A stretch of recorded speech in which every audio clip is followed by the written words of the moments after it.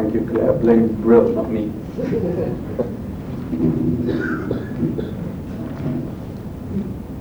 What follows is as much historiography as it is history, because the modern study of Kabbalah has a plot with its own personalities, internal developments and ideologies, which have influenced how Kabbalah has been perceived historically.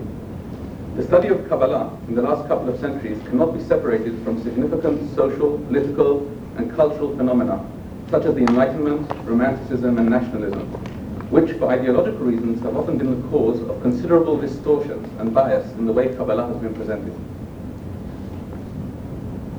Because of its mystical leanings, its particular world of images and language, and affiliation with eschatology, messianism, and magic, Kabbalah has been the subject of much criticism, which has led to misconceptions about its nature, purpose, essence, and place in the texture of Jewish life over the ages.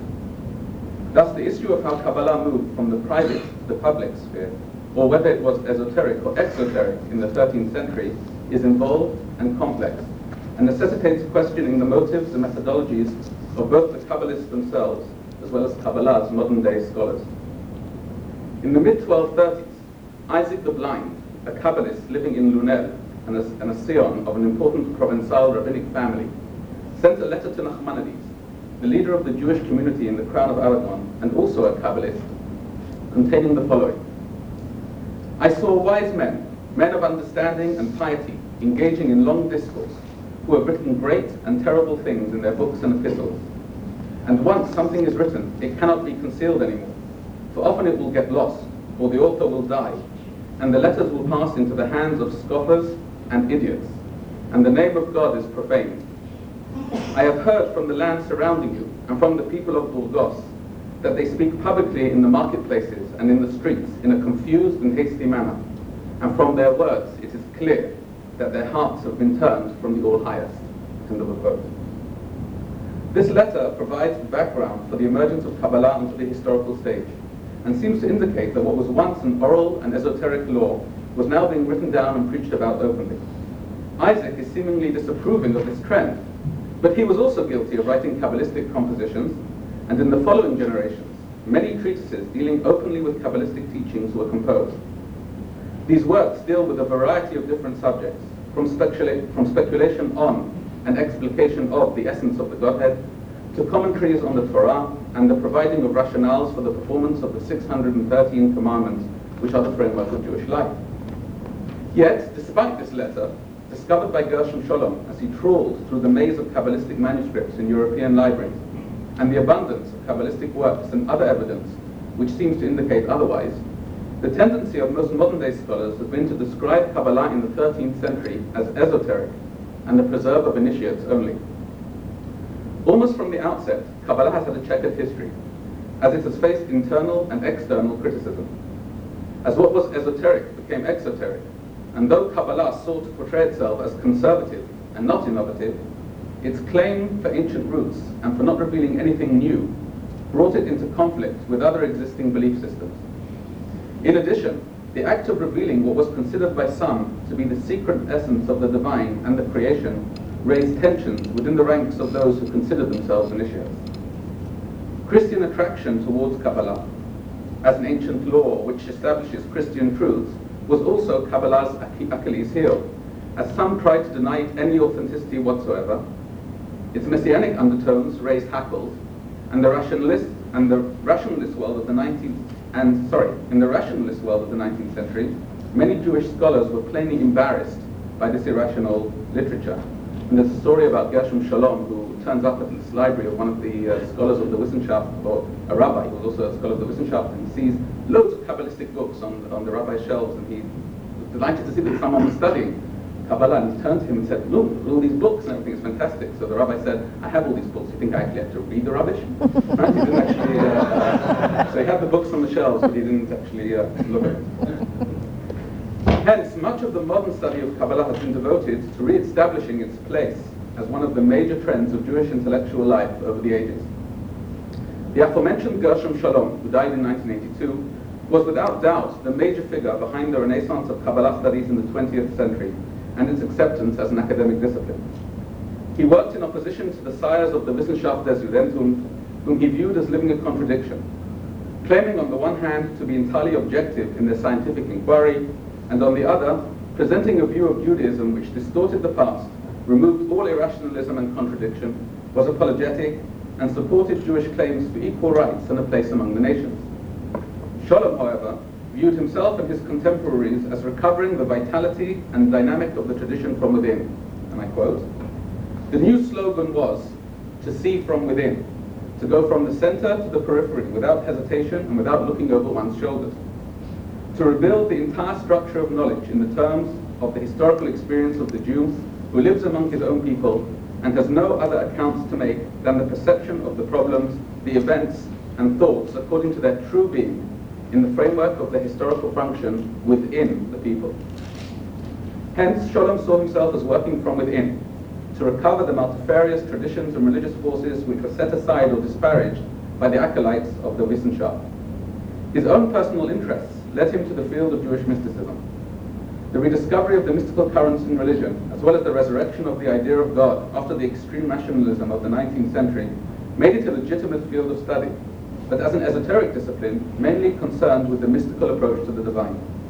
Indeed, in an essay dealing with Jewish mysticism and Kabbalah, Shalom wrote, "By the term Hebrew mysticism, or Kabbalah, in the broad sense, we refer to the totality of those religious streams within Judaism which strive to arrive at a religious consciousness beyond intellectual apprehension, and which may be attained by means of contemplation and the inner illumination which results from this contemplation." In other words, the essence of mysticism is the mystical experience of the individual, which is beyond all rational cognition and belongs to the world of esotericism. However, to a degree, and depending on the historical circumstances, Shalom also viewed the mystics as seeking to engage with the world in which they lived, translating their experiences and insights into forces that will galvanize and rejuvenate Jewish religious consciousness. Shalom was well aware of what was going on in the Christian world, as can be seen from just a superficial perusal of the catalogue of his library.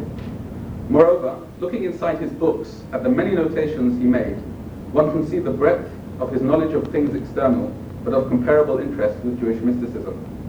Often in his works, he mentions Christian, I should say in brackets as well, and Muslim parallels, but does not entertain any imminent connection between the Jewish and Christian phenomena. In every historical period where there were significant manifestations of Jewish mysticism, these developments could be understood from internal dynamics without need for reference to the general non-Jewish environment. Shalom consciously chose to focus on the Jewish aspect of mysticism for ideological reasons, which were, however, supported, in his opinion, by the conclusions reached from his close examination of the primary sources. In the first place, because modern opponents of Kabbalah as an academic discipline and religious phenomena disparaged it as syncretistic and full of Christian influences, and therefore as not Jewish, Shalom wanted to show that Kabbalah was inherently Jewish and part of the mainstream in Judaism throughout history. In order to do this, he specifically grounded the founding of Jewish mysticism in pre-Christian Gnosticism, and from there, Jewish mysticism developed organically and almost without reference to Christianity.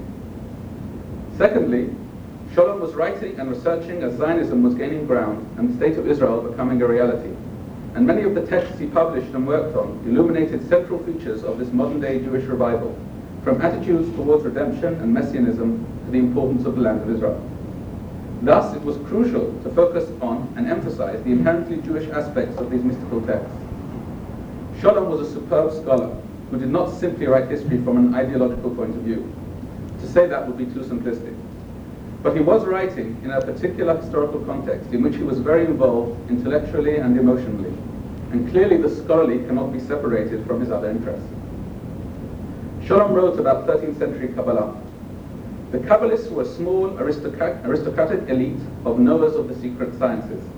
They had no interest in social activity or in broadening their power base, and even more so, they should not be viewed as supporting a view which intended to pursue radical change of Jewish life or its rhythm. This is most clearly evident in the neutralization of messianic activity in early Kabbalah, a neutralization which was almost, but not totally successful, end of quote. This view was somewhat mitigated in later works, where he described the Kabbalists of Gerona as compelled to take a stand against the extreme rationalizing of the philosophers who sought concepts and ideas rather than the real presence of the divine in this world. Thus, the practical application of mystical insights could be directed to restoring the vitality of Judaism, undermined by allegorization of the Torah and the commandments. However, for Shalom, Kabbalah started to play a major role in Jewish thought after the expulsion from Spain, where Messianism becomes a prominent force. He wrote, and I cite, "To a generation for which the facts of exile and the precariousness of existence in it had become a most pressing and cruel problem, Kabbalism could give an answer unparalleled in breadth and depth of vision. The Kabbalistic answer illuminated the significance of exile and redemption and accounted for the unique historical situation of Israel within the wider, in fact cosmic, context of creation itself." End of quote. In other words, Kabbalah becomes as exoteric when it comes into contact with a national aspiration for redemption, felt much more strongly after the expulsion from Spain. Though it is possible to show a fusion of Kabbalah, Messianism, and apocalypticism in the thoughts of Abraham Abulafia in the 13th century, Shalom tended to downplay Abulafia's importance in the historical development of Kabbalah, perhaps because of his willingness to reveal, rather than conceal, his known contacts with Christians, or because of his later influence on the development of Christian Kabbalah. For Shalom, prior to the cataclysmic events of the expulsion, Kabbalah was mainly esoteric and the domain of an aristocratic elite. If Kabbalah, however, provided an answer to a generation for which the facts of exile and the precariousness of existence in it had become a most pressing and cruel problem, only after the expulsion, why cannot similar events, perhaps not of the same magnitude, provide the backdrop for the 13th century as well? The controversy over the study of Aristotle in both the Jewish and Christian world, the call for reform of Jewish society in line with the calls for reform within Christian society, apocalyptic fervor connected with the teachings of Joachim of Fiore, but interpreted in innovative ways which cut across religious boundaries. All these seem to provide plausible context for the emergence and use of Kabbalistic ideas and teachings in a manner far more exoteric than Shalom was prepared to entertain. If the broader context is taken into account and does not fall victim to contemporary ideological concerns, if the imaginary boundaries erected between societies and religions, mainly for the sake of differentiation and emphasis of uniqueness, are allowed to fall, then the exoteric nature of Kabbalah in the 13th century becomes more explicit. In the generation after Shalom, many of his central theses were undermined as his broad strokes came under close review. New texts were discovered and others were reread and re-examined. For instance, Shalom's thesis regarding the foundations of Jewish mysticism has shown to be problematic, and his claim for increased messianic speculation after 1492 has been revised. However, the external historical circumstances that have connecting lines with the development of Kabbalah have still remained largely unexplored. In addition, the orientation of Kabbalah studies has moved away from the historical method taken by Shalom to a more phenomenological approach. And while this has contributed to illuminating the development and diversity of Kabbalistic thought over the ages, it has set aside the need to contextualize Kabbalah. In this matter, one has to consult the works of Moshe Idel, widely recognized as one of the leading figures in the study of Kabbalah today. In the introduction to his major study, Kabbalah and New Perspectives, Idel writes, "Rather than concentrate upon the Kabbalistic schools, or trends, as Gershom Shalom designated them, and their historical sequence, I will take a phenomenological approach that will deal primarily with the major religious foci of the Kabbalah, their nature, significance, emergence, and development. I adopt an essentialist attitude to the contents of Kabbalistic material that places greater emphasis upon their religious countenance than on their precise location in place and time. The unfolding of key concepts that characterized and directed Kabbalistic activity and thought, their exposition as atemporal modes, and the understanding of their interplay in various Kabbalistic schools is the inner history of Kabbalah or of Jewish mysticism, just as the temporal description can be considered the outer history." End of quotation. Though Idel's methodology is more complex, and he does not totally ignore the historical context, the so-called inner history, which comes to light through the phenomenological approach, is the most fundamental aspect of his work. Hence, it is only in the last chapter of his book, Kabbalah New Perspectives, that Idel turns to Kabbalah as a cultural factor and deals briefly with its emergence in the 13th century.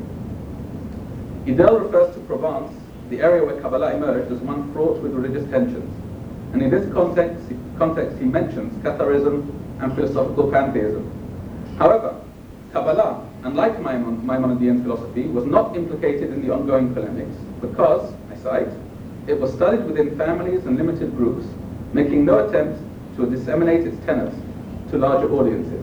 End of quotation. Kabbalah was also acceptable because of its, again I quote, deep affinity with certain rabbinical patterns of thought, and therefore not seen as an innovative interpretation as was philosophy. In addition, some of the most powerful members of the Jewish elite were Kabbalists, a factor which would have intimidated critics and tempered any open attacks on this doctrine.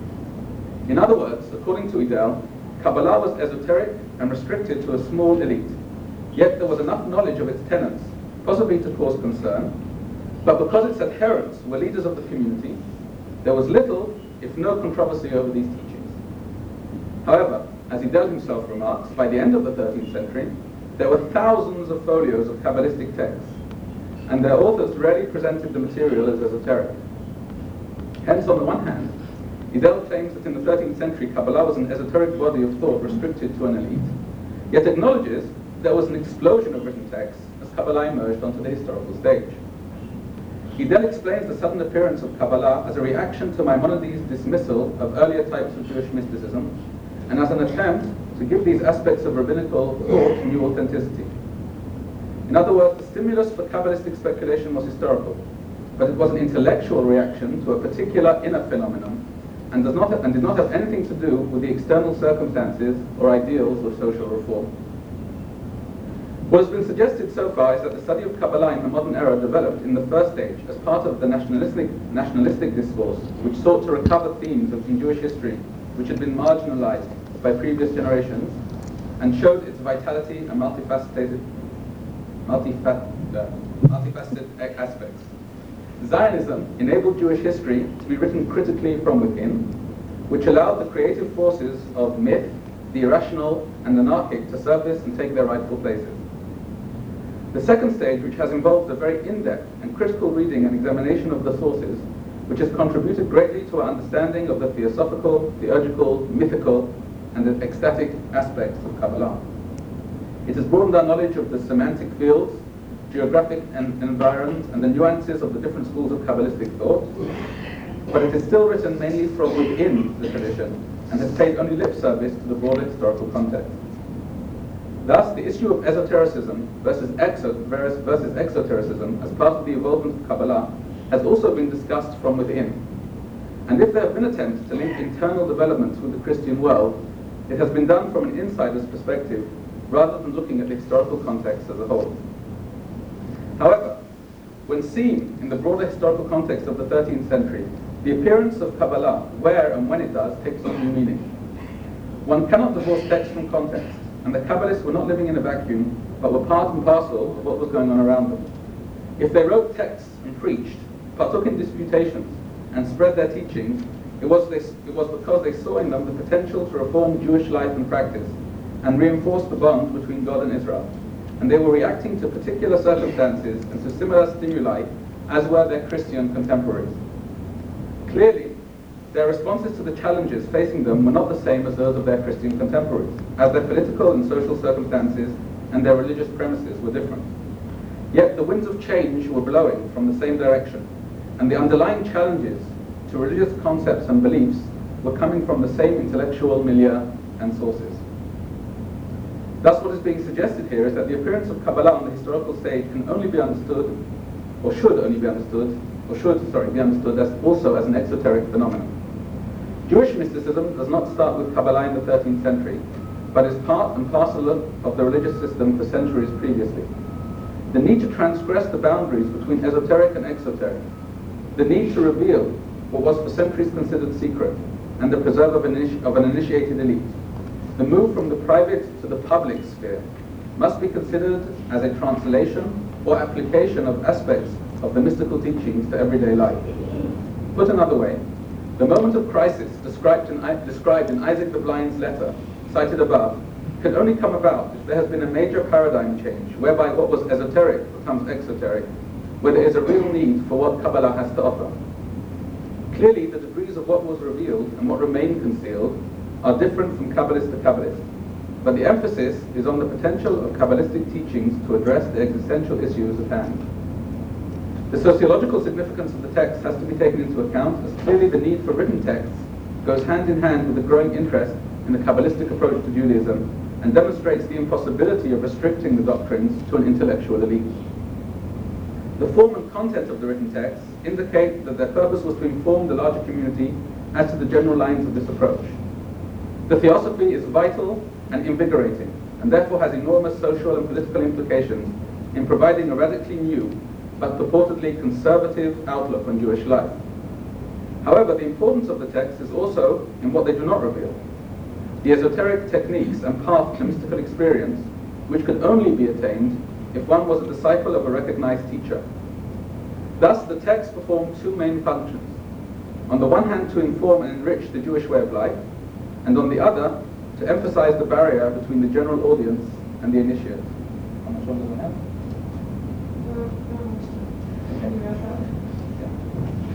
I have lots of examples here which show how the texts are used. I'll just do one and then sum up.